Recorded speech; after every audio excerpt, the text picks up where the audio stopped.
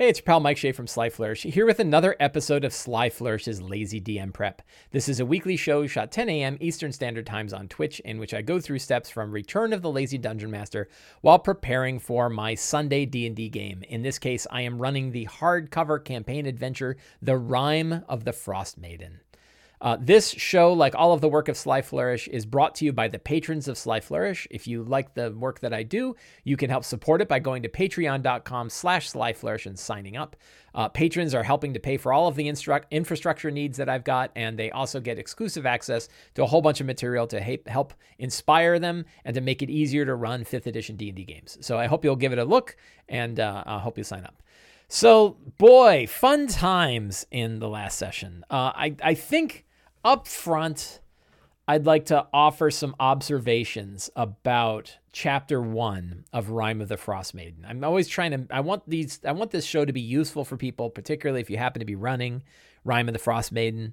I'd like it to be useful. So, and I'm learning about it as I'm running it, right? Like this is, I could get on my high horse about reviewing an adventure, and I think you can kind of review an adventure, but honestly, my initial impressions of this adventure have changed radically after running it. The same is true for about every hardcover adventure I've run. I know I can't really review an adventure and give an informed opinion about it until I've run it, and in some cases, until I've run it multiple times, and then I feel like I have my hands around an adventure. So I am wary when I see people who review an adventure on like day one, and there's like an article on whatever, just some big website, and you read it and you're like, did they just glance through it and read the PR copy that came from Wizards? Or are they actually like thinking about how we're going to run this thing?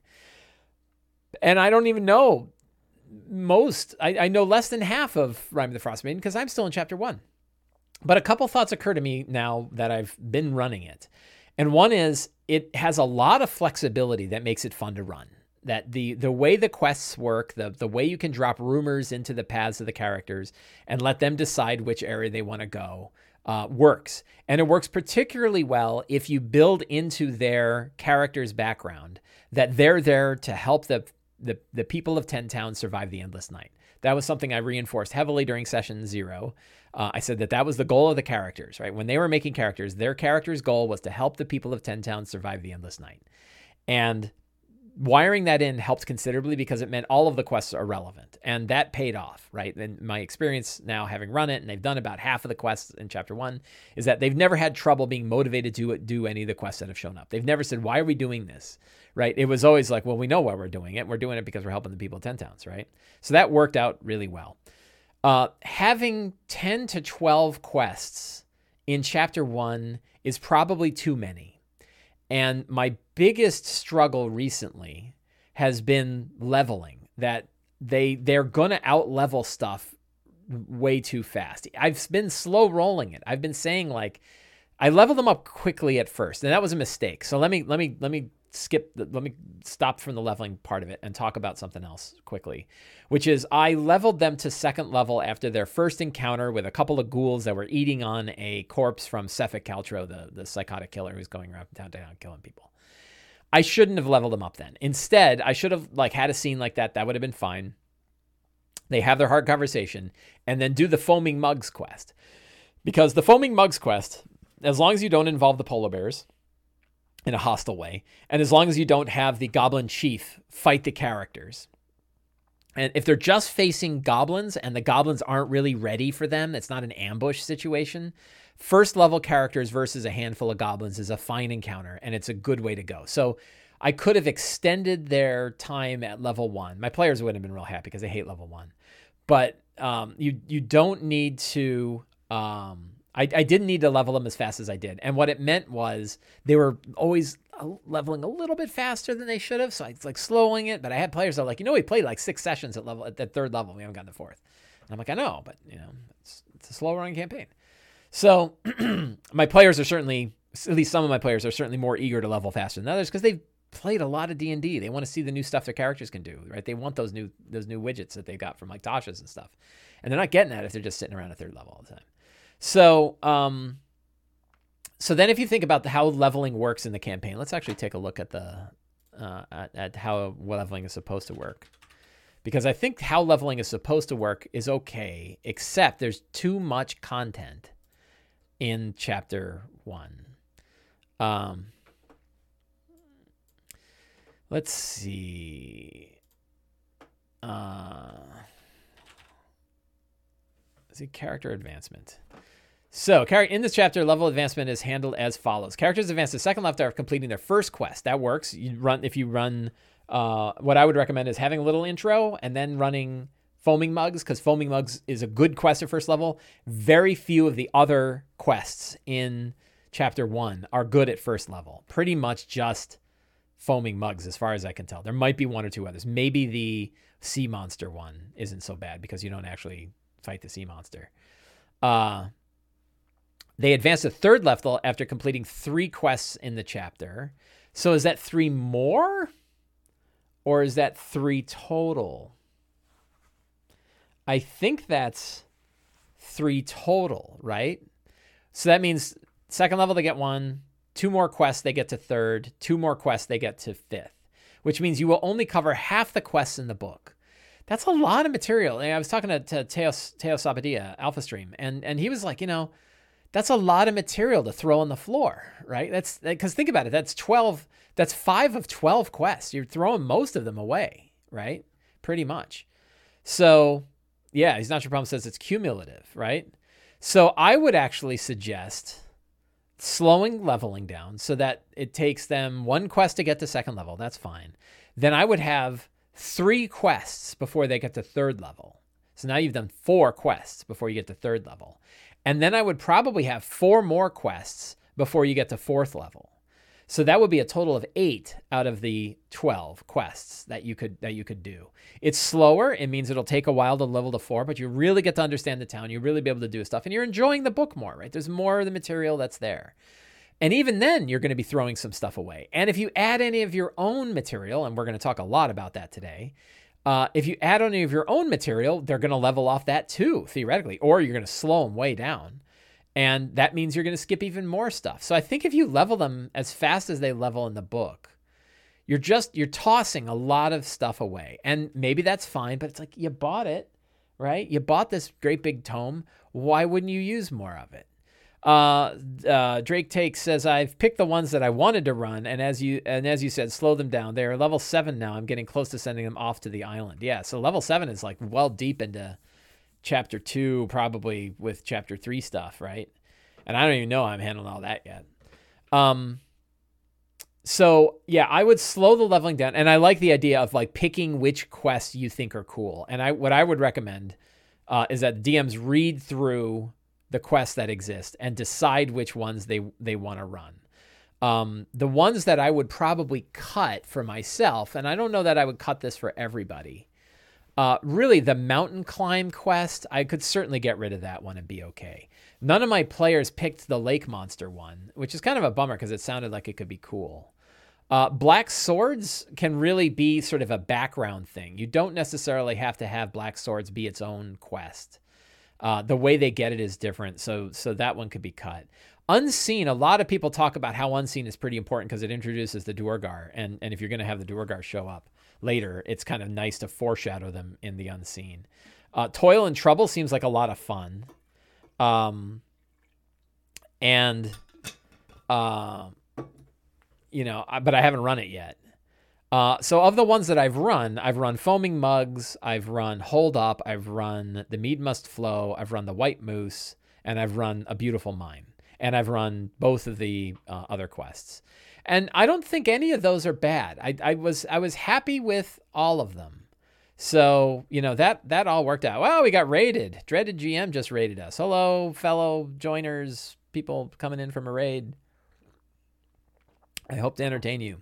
I don't know what you were watching, but, I don't know. We'll see. Hopefully I can keep you entertained. So the only quest I would probably just plain throw out, and again, it was just me, and other people might look at it and say, no, it's a fine quest, was the mountain climb quest, right? The one that takes place in Targos. And that one I would not, that one I don't know if I would worry about too much. And you have to decide. So I think this is, a lot of it is personal choice. A lot of it is direction of the characters. See, and there's sort of 2 ways to filter the quest. One is you can filter it by just not having it show up. or having it show up and disappear. Another way is the players are going to filter it because they're going to choose which quest to go on. And you can say, like, nobody picked the lake monster quest, that quest goes away. So, that can be fine, right? They're selecting quests too. So you have two levels, ones you want to run, and then of the ones you run which ones will they actually pick? The problem that you run into is then you might have other things you like to do too. Like, I don't know, the Cult of Oral hanging out in the bottom of the House of the Triad. And you want to do a whole thing with that, which I did. And they're like, well, that should count as a quest, right? And so now you're eliminating things that are in the book for things you added, which is exactly where I'm at, right? Both my groups are going to be going to the House of the Triad and facing against the Cult of Oral because it's fun. So that means there's a lot of material in chapter 1 that you may end up tossing on the floor, and it's hard not to, part of it is like, I kind of wish I'd run those things. He's Not Your Problem says, my players were bored by the mountain climb quest. Well, I'm glad to know that because neither of my groups have done it, and I don't think either of them are going to do it because I don't think I'm going to offer it because it's like you go up and you deal with Yetis. I don't know. So that was something that I observed. The other one is, if you recall, I think I've talked about this before, but if you recall, I tried to group the quests up into like tiers, sort of the way that Dragon of Icespire Peak did, and that didn't work. So better to just let the rumors flow into the game organically. Always have like 2 or 3 quests. I would have like 3 quests in front of the players at any given time. So that whenever they're on a quest and they complete it, they get more until there's always 3 sitting in front of them. And that way, they have meaningful choices about which ones they want to do. And then you can have quests dry up, right? Like certain quests just get taken care of and then they go away. So I think that approach works. If you add bits of lore to the homebrew side quests, you're better customizing the hardback to both. Yeah. I'm not saying you shouldn't have side quests. The hard part is there's so much material in the adventure. And when you add your side quest, they're just going to get out leveled, right? They're going to raise, there's almost too much material, which sounds like there's too much good stuff in here, but it's something to keep in mind. What other chapter 1 thoughts? I've mentioned a lot of things that I would do for each of the chapters, but I'll probably talk more about that another time. So instead, let's look at how the last session went. So let's go to Notion. We're going to go to Rhyme and close that. And we are going to, we'll start. Let's look at the old session notes. We'll look at last week's session notes. So that was the 4th, right? So we started off with, so the characters have entered the House of the Triad. The House of the Triad is an old, decrepit temple. Used to be Helm, who is it? Torm, Tyr, and Ilmater, where the 3 gods worshipped at the House of the Triad. But the priests all left, and they left it dilapidated. And in my Sunday game, the parents of Ilda's parents, who are both followers of the children of Oral, bought the place because they're rich and turned it into like a cult headquarters for the Cult of Oral in Bryn Shander. So the characters found out that they were doing some weird, nasty stuff. People were disappearing down there, and they wanted to go down there and take it. I'm stealing a lot of this from the 3rd season of the Dracula cartoon on Netflix because it's really good. You should check it out. And so they went down there. They found out that cult members were drinking this weird bluish liquid, and they were getting like all frosty. And then when they died, manes would burst out of them. The main demons would burst out of them. So they went to the final chamber. They navigated their way around. They went to the final chamber. And in the final chamber, they saw a Barlgra, an icy Barlgra that was chained to the wall. And the Barlgra was breaking free, and there was a high priest there. They ganked the high priest, but luckily another high priest showed up, which was Father Lake, the head of the Cult of Oral in Bryn Shander. And they had a great big multi-wave fight. Took a long time, lots of fun, lots of things happening. Father Lake shows up halfway through, then the demon breaks free. Characters are dropping. At one point, I think 3 of the 5 characters were down. Really scary stuff, fun stuff, really good fight. They beat him. They killed the Barlgra, which turned into a big pool of acid. They rescued people that were being used as sacrifices. They run out of the front door. They killed Father Lake. Father Lake had this crazy old tome. And they grab the tome, and they run out the front door as like people are gathering around the temple. Like, we know something bad's happening here. What just happened? Cultists are going to run out and go, murderers. And there are Ilda's parents, and they're there too, and they're like, Jacqueline is the name they know her by. They're like, Jacqueline? And meanwhile, two of the other characters both look like the parents because they use disguise self to look like the parents. So, and that's where the session ended. Great, strong start, right? I'm really excited for today's game because I don't know what's going to happen. I just set up the situation, and then I see what happens. So let's see. Today is the 11th. 11 April 2021.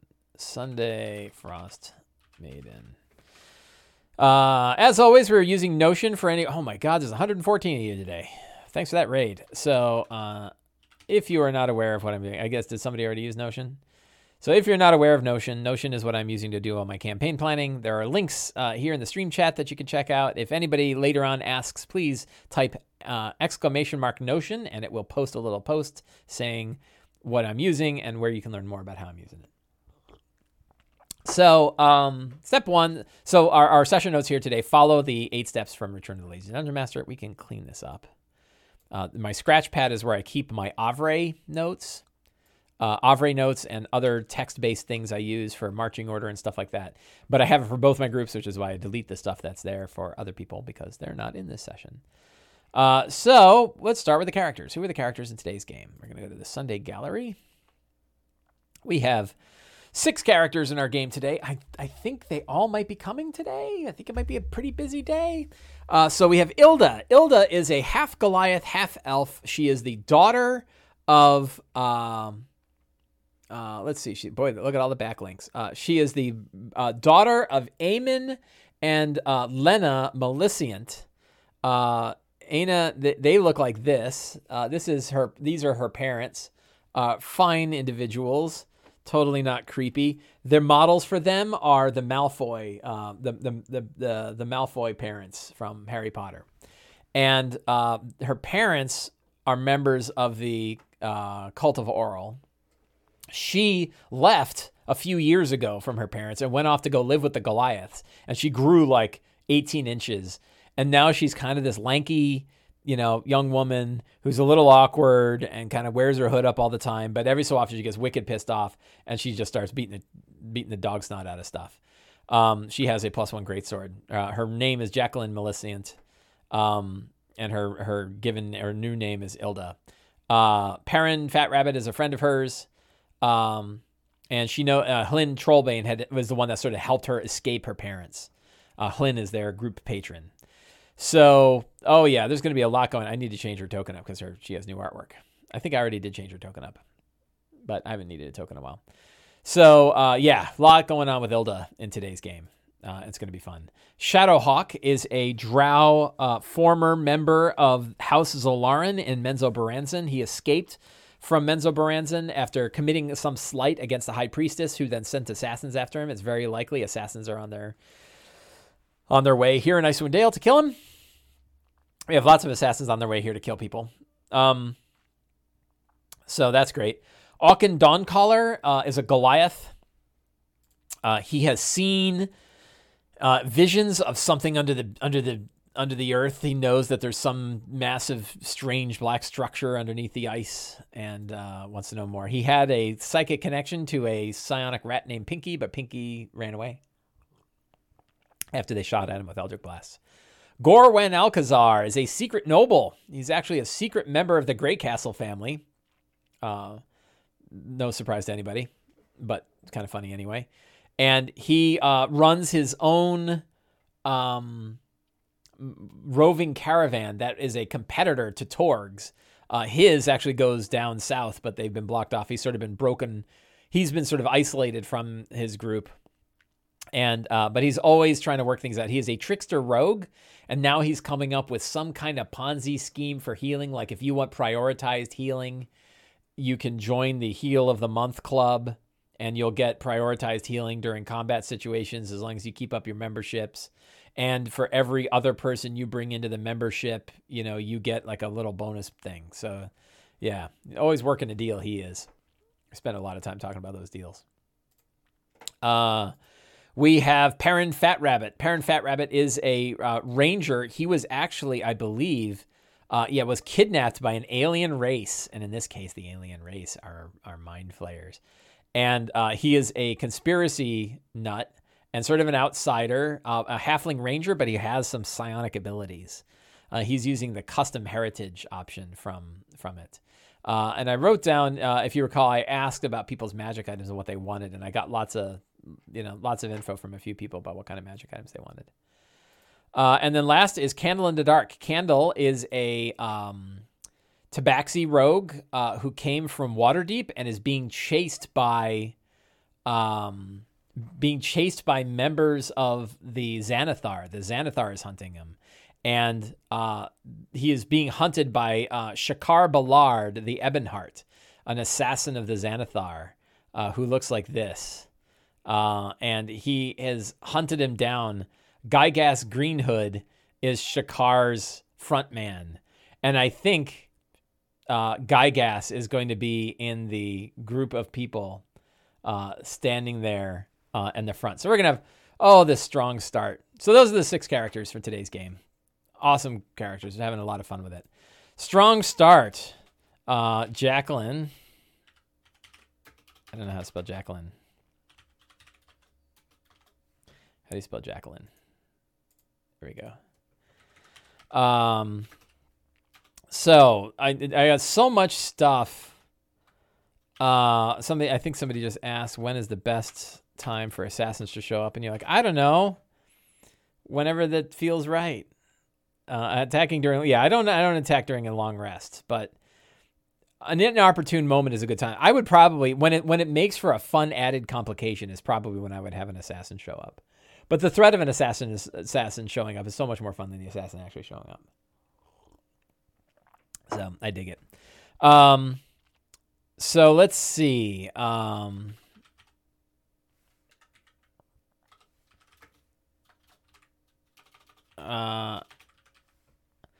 So the Milicians show up. They're very confused, and they're also on crowd control or damage control because they realize, like, you know, so they don't want to, they're going to kind of like separate themselves from the children and be like, oh, I didn't know what they were doing down there. Like, you know, we bought this property, but we haven't been here in a while, and like we didn't know what they were doing. So they're on damage control. And they want the book. Eamon wants the book. Who else is here? Gygas Greenhood is in the crowd, smiling at Candle. I think it's time to introduce the other set of assassins, the Drow assassins, that are after Shadowhawk. And I don't think I have a name for those assassins yet. Backlink, no. So it's time for some Drow assassins. I think maybe in last week's, and one of the other secrets, I should keep better track of secrets. I'm kidding. But I think I had mentioned no, I guess I didn't. So I need a cool name for a band of Drow assassins. And we probably need 2 of them that have showed up. Maybe a pair of sisters, Drow sisters. And they need a cool name. Let's look at names. Let's see if anything jumps out. Black Rain, Ebony and Ivory. No, the Spider Sisters, Death from Below, the Dragon Kiss sisters. What else? Twin Death, Gust Claw, the Worm Kiss, Too Dark, Too Deadly, the Obsidian Scissors.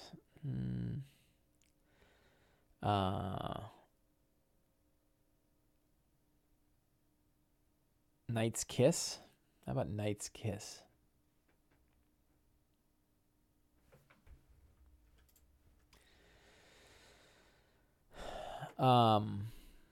I think we'll go with Knight's Kiss. That sounds kind of interesting.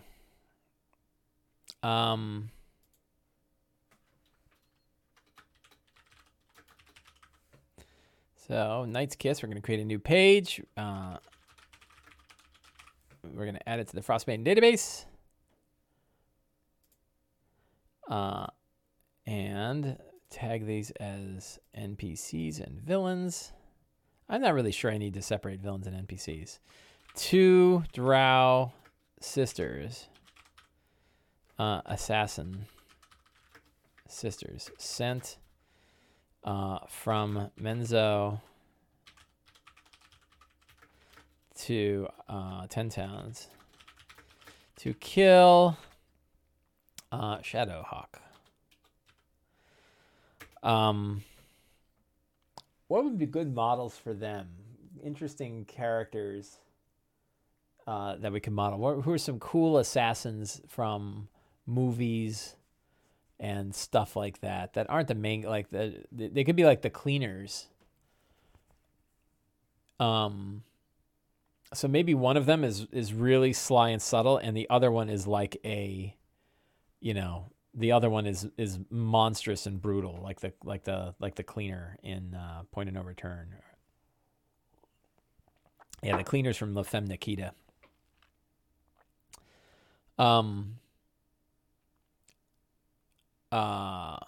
So they probably, what would be cool names?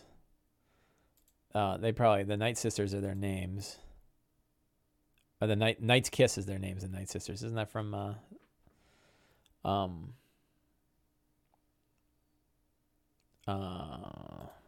let's see.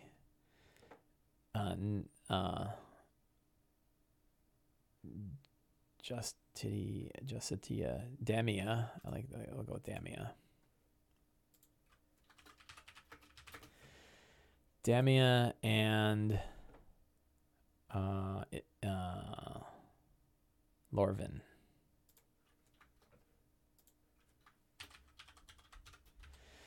Damia and Lorvin. Do I need a separate NPC card for each of these? I don't know. Probably not.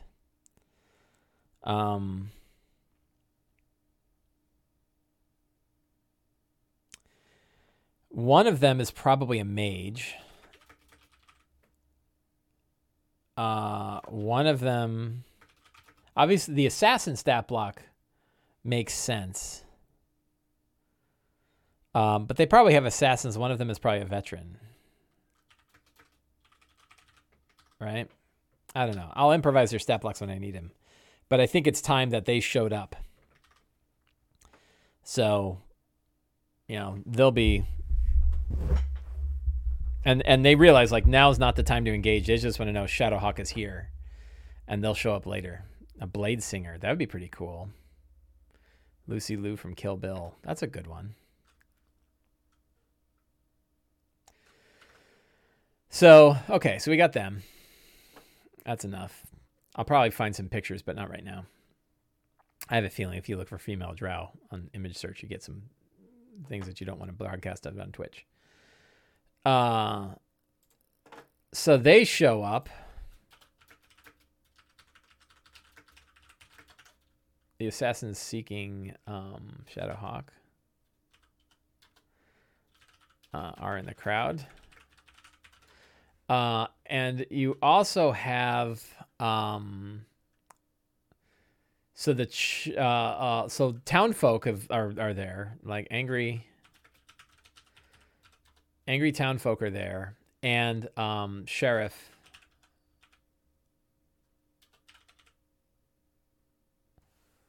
Markham Southwell, this fella, he's there, and he wants to try to figure out what the hell's going on.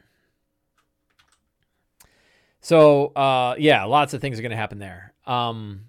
So the scenes are outside the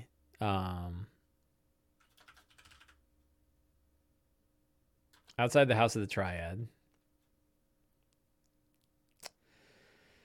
And then the next scene is next quest. And there are options for that. I'm not crazy about like which quest they're going to have next, but the options for their quest are a couple of quests are going to fall off. We're not going to worry about the sea monster anymore. We're not going to worry about the Targos one. They done Bryn Shander. So the Cranach one. So which ones do I want to steer them towards, knowing that they're going to be hitting level 4 relatively? I think the Sierra Dinaval, Sierra Koenig.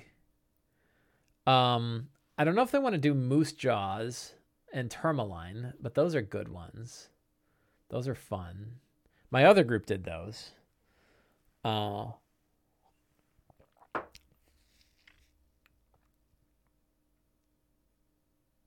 So Lonely Wood and Tourmaline. So there's really 4 that I could steer them towards.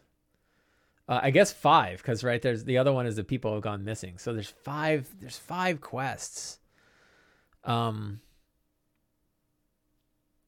So of those 5, do I want to drop all 5 in front of them? That seems like a lot, but let's write them down just so I have them. Right. So, secrets and clues. Oh, people.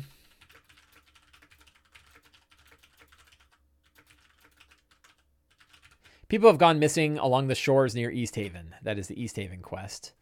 I think we can steal directly from here. So in Tourmaline, Speaker Matthews. Whoops.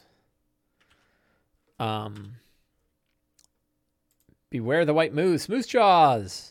Moose Jaws is fun. So we have Moose Jaws. Those are the northern quests. And then the southern quests, we have Sierra Kona being beset by vandals, thieves skulking about unseen, and Sierra Dinaval, no one has seen the speaker for some time. So I think that's the 5 quests that I wouldn't mind running. The sea monster has seemed to disappear.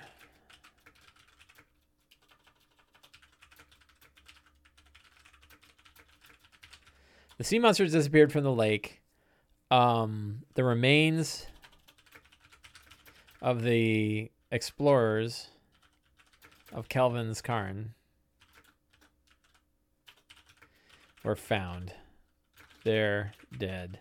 No one is paying any more.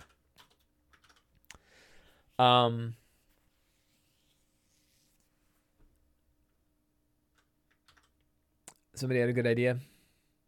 Can you work missed quests as secrets and clues? The results you can, yeah. And you can see, like, I'm dropping in the fact that those are no longer, available. I'm killing those 2 quests, right? So those are all solid. And I don't know where they're gonna go. So this is gonna suck because I can't prep.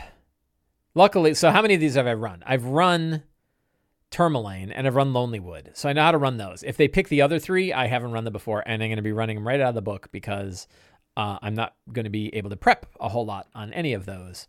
So we'll have to see. I kind of hope they take the people missing along the shores of East Haven because they met the woman who's down there, and they're going to find out that she's a hag. Shocker, hags. Let's see. The book, the characters looted from Father Lake.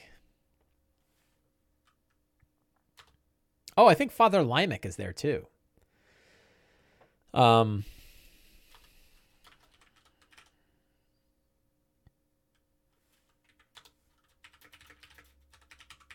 of people in the crowd watching.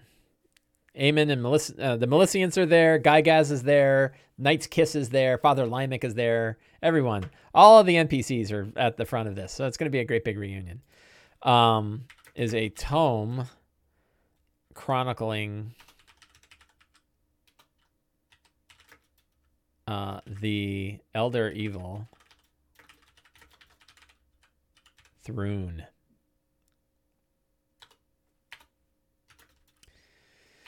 Father Lake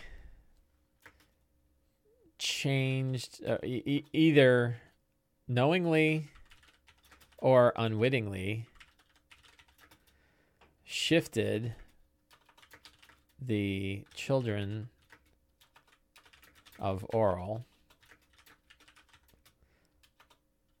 from the Frostmaiden to Thrune. Jacqueline, Ilda's parents, actually worship Thrune. She was blessed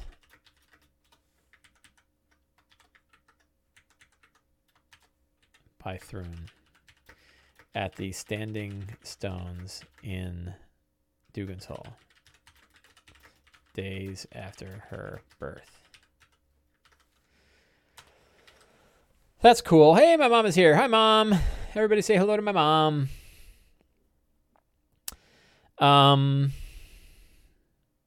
So that's some fun Thrune stuff. So what could they learn? So we need a couple secrets that they could glean from the book. If they actually read the book, what will they learn? Thrune is an ancient elder evil, trapped by the elves in a frozen wasteland. Hundreds of thousands of years. We'll go to tens to hundreds of thousands of years ago. I can't spell. Hundreds and thousands. What else can we say about Thrune? Well, let's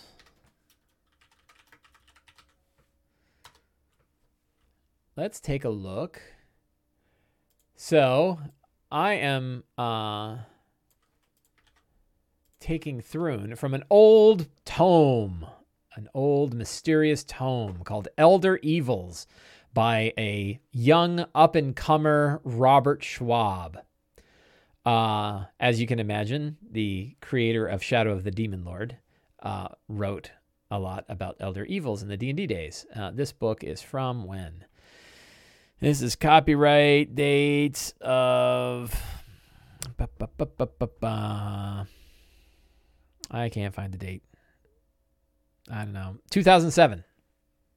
So, no, Elder Evils is different than Prince of the Apocalypse. So there's a bunch of Elder Evils in here, and I took one. And the one I took was Father Limerick on page 32. Now, I made a change to Father Limerick because I thought it was weird that Father Limerick... I made Father Limerick an NPC.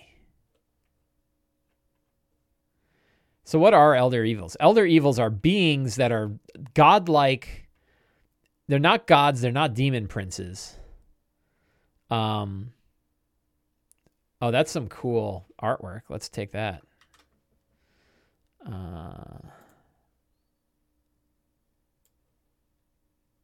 Weird pages.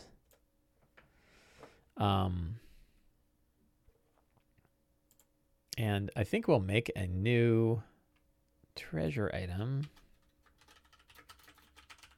called the Book of Thrune.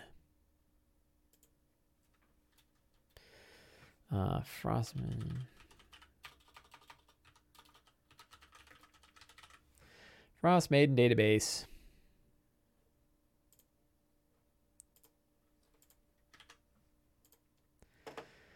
Tags. Item. The book found by the characters in House of the Triad. Held by Father Lake. Written by Father Limerick. The Collar of Thrune. So What other Thrun stuff? So Thrun, goal. Father Limek. So what am I doing? I'm taking the Elder Evil is called Father Limek in this book. I'm changing Father Limek into a being, a person, like the high caller of Thrun. And I'm renaming the demon prince that they refer to as Father Limek here into Thrun. Because Thrun is a cooler name than Father Limek is. Father Limek is better as a thing. So I'm changing some things around.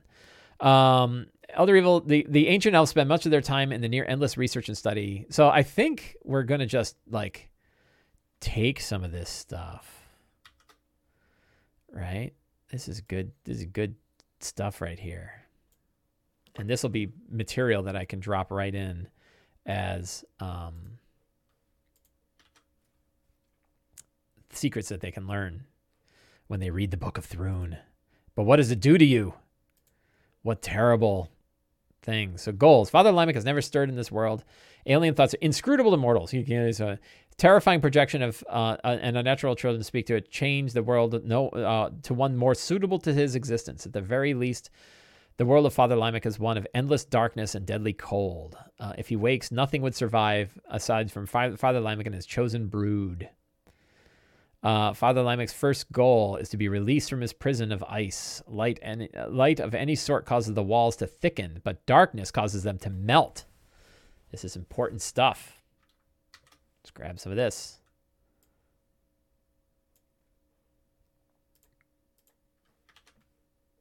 More stuff. Not to be confused with the vegetarian cookbook called The Tome of Beets.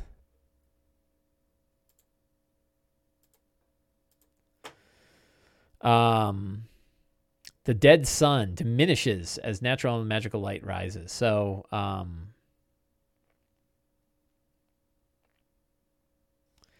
here's a cool picture. This picture of, I guess it's okay. That's probably better as like a child of Thrun, right?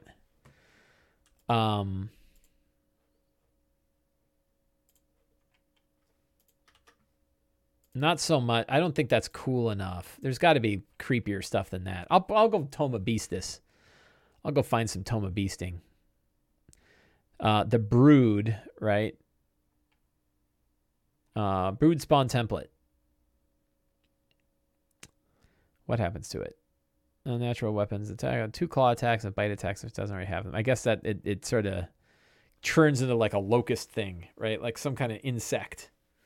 So I think it picks up like insectoid sort of things. That might be cool. There's another cool thing.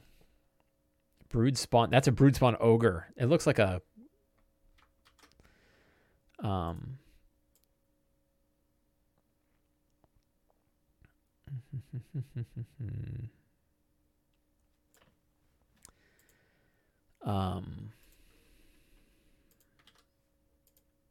there's another critter. So those are cool.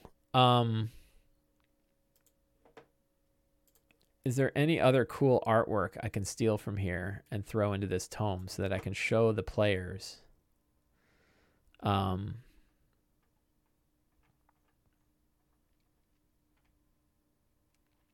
That's kind of cool. Yeah. See, like how often you get to use this stuff, right? So even though I'm stealing it from other sections of the book, they look like cool pages that like the characters would see, right? When they open it up and like, what is that? And they get nightmares and have to make madness checks.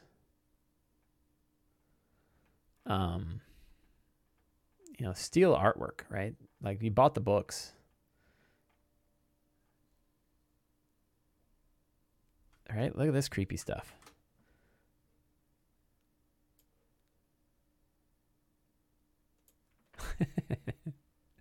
It's cool. Nightmares, right? Look at this nightmarish stuff. And these are all different demon princes. So is that like a cooler... That looks more Thrun-like, right?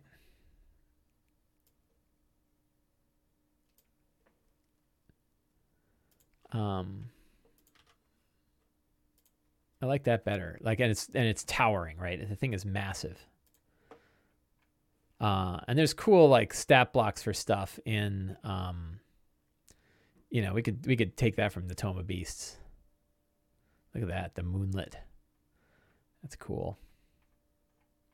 Fun book. You can pick this up on Drive-Thru RPG or DM's Guild if you want. It's cool, right? It's these like creatures. Oh, I love that picture so much. I think I've already got that for Father Lake, but that's my Father Lake. That's what he looks like, right? And I love showing that picture because it's so creepy. This is a good looking, good looking map here. Take that.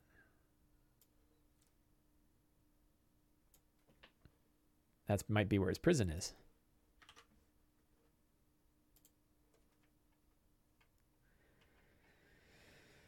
Just looking for other cool artwork. Anything like that? Nah, boring. Okay, that's enough. We've scraped. We scraped what we can from there. So we got lots of stuff about the book, and I got pictures to show and secrets to share. So Book of Thrune is set, right? Backlink, go here. So what other secrets and clues? So we can so I'm kind of cheating because I've got these quests. Those are the same as secrets and clues. So I'm not gonna, unless there's other secrets and clues that I need to reveal. They haven't yet caught up with Sefik. So I think there's like a blue, maybe Sefik is watching as well.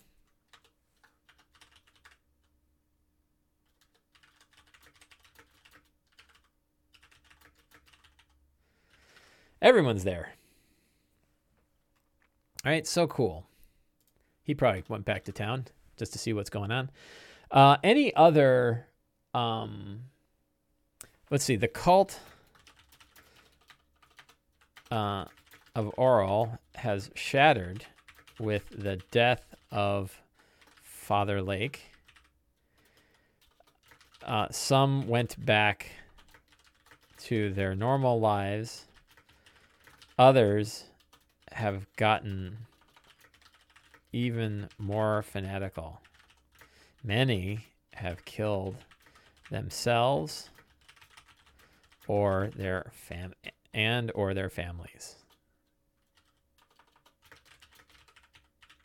Or both. That's cool. Fantastical locations. I'm not going to bother with that today because I don't know where they're going. There's the House of the Triad, but we're just gonna, you know what? So here's a lazy Dungeon Master tip for you. When you are doing your 8 steps, you do not have to do all the 8 steps. Pick the steps that make sense. Pick the ones that help you prepare and that you feel you need. If you think like fantastic locations, do I need any? You're like, nah, I got the book. I don't know where they're going anyway. I'm fine, right? Like I actually take it back though. Because what I do like to do is have,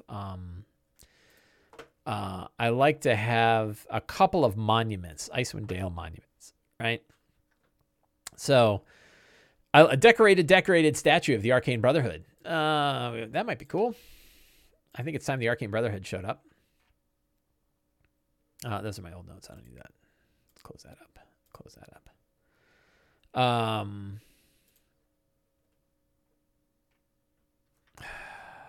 I suck. Go here. And and for my locations, I'm having monuments. Like these are things that they might find on their path while they're going from place to place. Wait, what was that randomizer? That is the Monuments of Icewind Dale.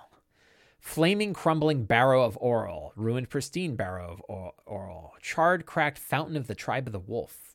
What would that look like? Decorated, buried throne of the Arcane Brotherhood. Nah. Marble-spired statue of Oral. Shattered, poisonous archway of Oral. Shattered, ruined cairn of the Netherese. Marble, ornate shrine of Oral. Yeah, that one's good. Do that one.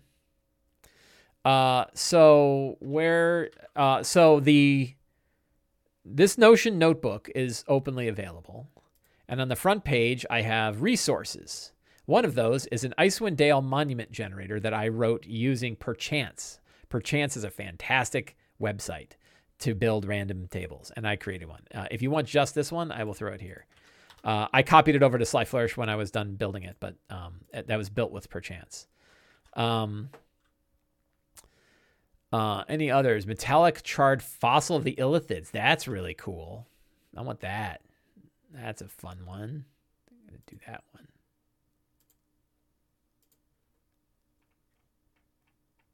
So I've got some fantastic locations. These are things that they might discover on the path while they're traveling around. You know, I like to have like a scene and an interesting thing that's going on.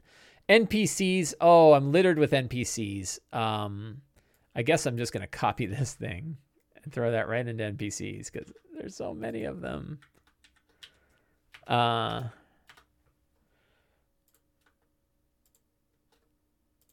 This is mostly just to have them on hand. NPCs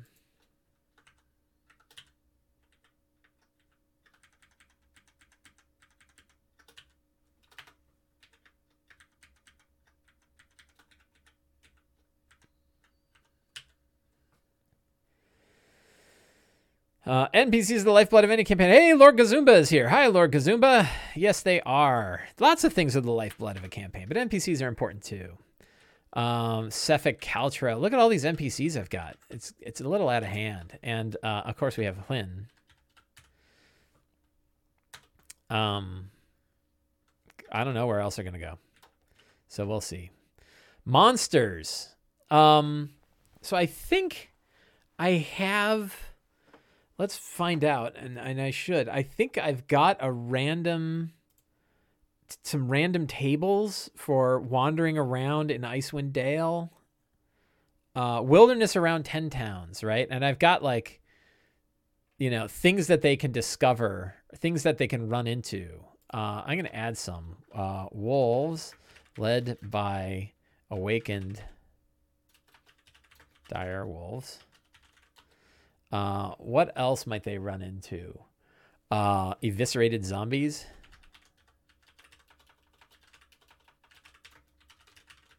Those are always fun. How come eviscerated is... I don't know how to spell eviscerated. And neither do they. Somebody help me with the spelling of eviscerated. What else? Icy ghouls. I don't think I have those on here. Thank you. Barefoot tour guide. You are a hero. You help me with the spelling of eviscerated. Cultists of Thrun. Thrun touched ogres. And what's another one? Frozen villagers. So now I got a nice 12.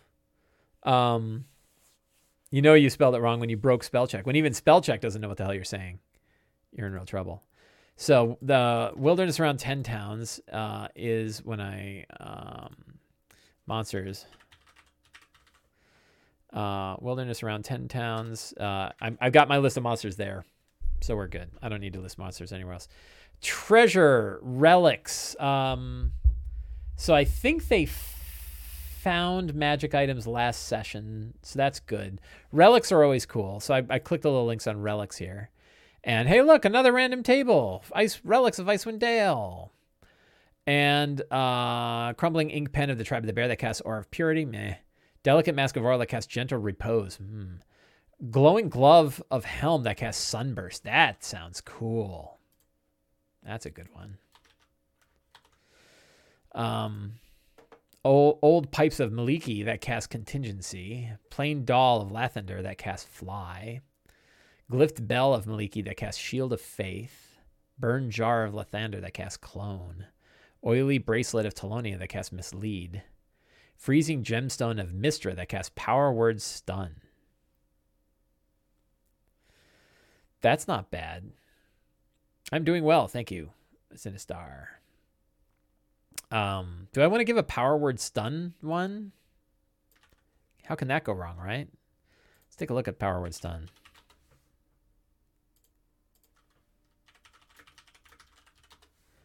It's like a 7th level spell. Or is it 8th? 8th level spell. You speak a word of power that can overwhelm the mind of one creature you can see within range, leaving it dumbfounded. The target has 158 points of view, or it is stunned. Otherwise, the spell has no effect.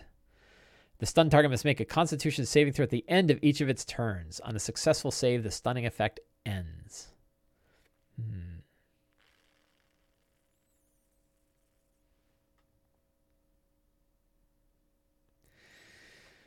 So a legendary creature can break the stun as soon as they end their turn, if they use it to stun a creature. I guess, is there anything I'm worried about them using this on that will really dork things up? And I don't think so. Like, so what? So they have this one use, really cool thing, right? I think that's cool. So I think I'm going to do that. A flying creature. Yeah, but how awesome would that be? So think about how cool that is, right? What monster that's flying would this be really bad against? It would be really bad against the big crazy dragon, right? The big flying dragon. But imagine they do it and you see it crash to the ground and take a bunch of damage. How awesome is that scene? Really awesome. No, Oral's Rock, that would be pretty bad, right? Yeah, that could be cool, but it'd be pretty far away. I don't know. I think we're good. I don't think that's a game breaker.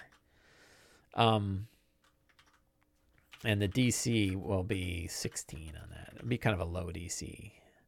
Should be probably more like DC 18. That's really powerful though. So I think we're going to lower the DC. Because it's just one round. No worse than Sunburst. I don't even know what Sunburst does. And remember, it's single use. They can only use it one time and then it's done. So that's cool. Any other things that we want to, and I don't even know if they'll get that. I'm just kind of getting it. I think that's pretty well set. And then I got my scratch pad. So I think really like that first scene is going to be a doozy and a lot of things are going to happen. And after that, there'll be some downtime. So I think we have like a downtime. You know, what can they do? I'll kind of ask them what they want to do. Right. And then they select their next quest. And by that point, I'll be taking a break and I can kind of ramp up on where they're going to go.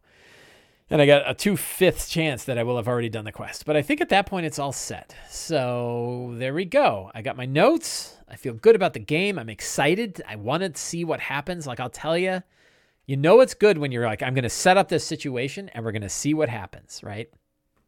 That's exciting. That makes me excited to play D&D. And I'm excited to play, right? I feel ready. I feel like I got what I need. I know my friends are just looking for a good time, and we'll see where it goes. So I want to thank everybody for coming today. I always appreciate having folks hanging out with me while I'm prepping my game. I hope you found it useful. If you're watching on YouTube, thank you very much. And if you're listening to the podcast, thank you very much. Sorry for all the key clicking and me hemming and hawing, but I hope it's still an enjoyable podcast anyway. And we'll be back again next week, and we'll see how things go. So thank you very much. Have a great day, and get out there and play some Dungeons & Dragons. Take care.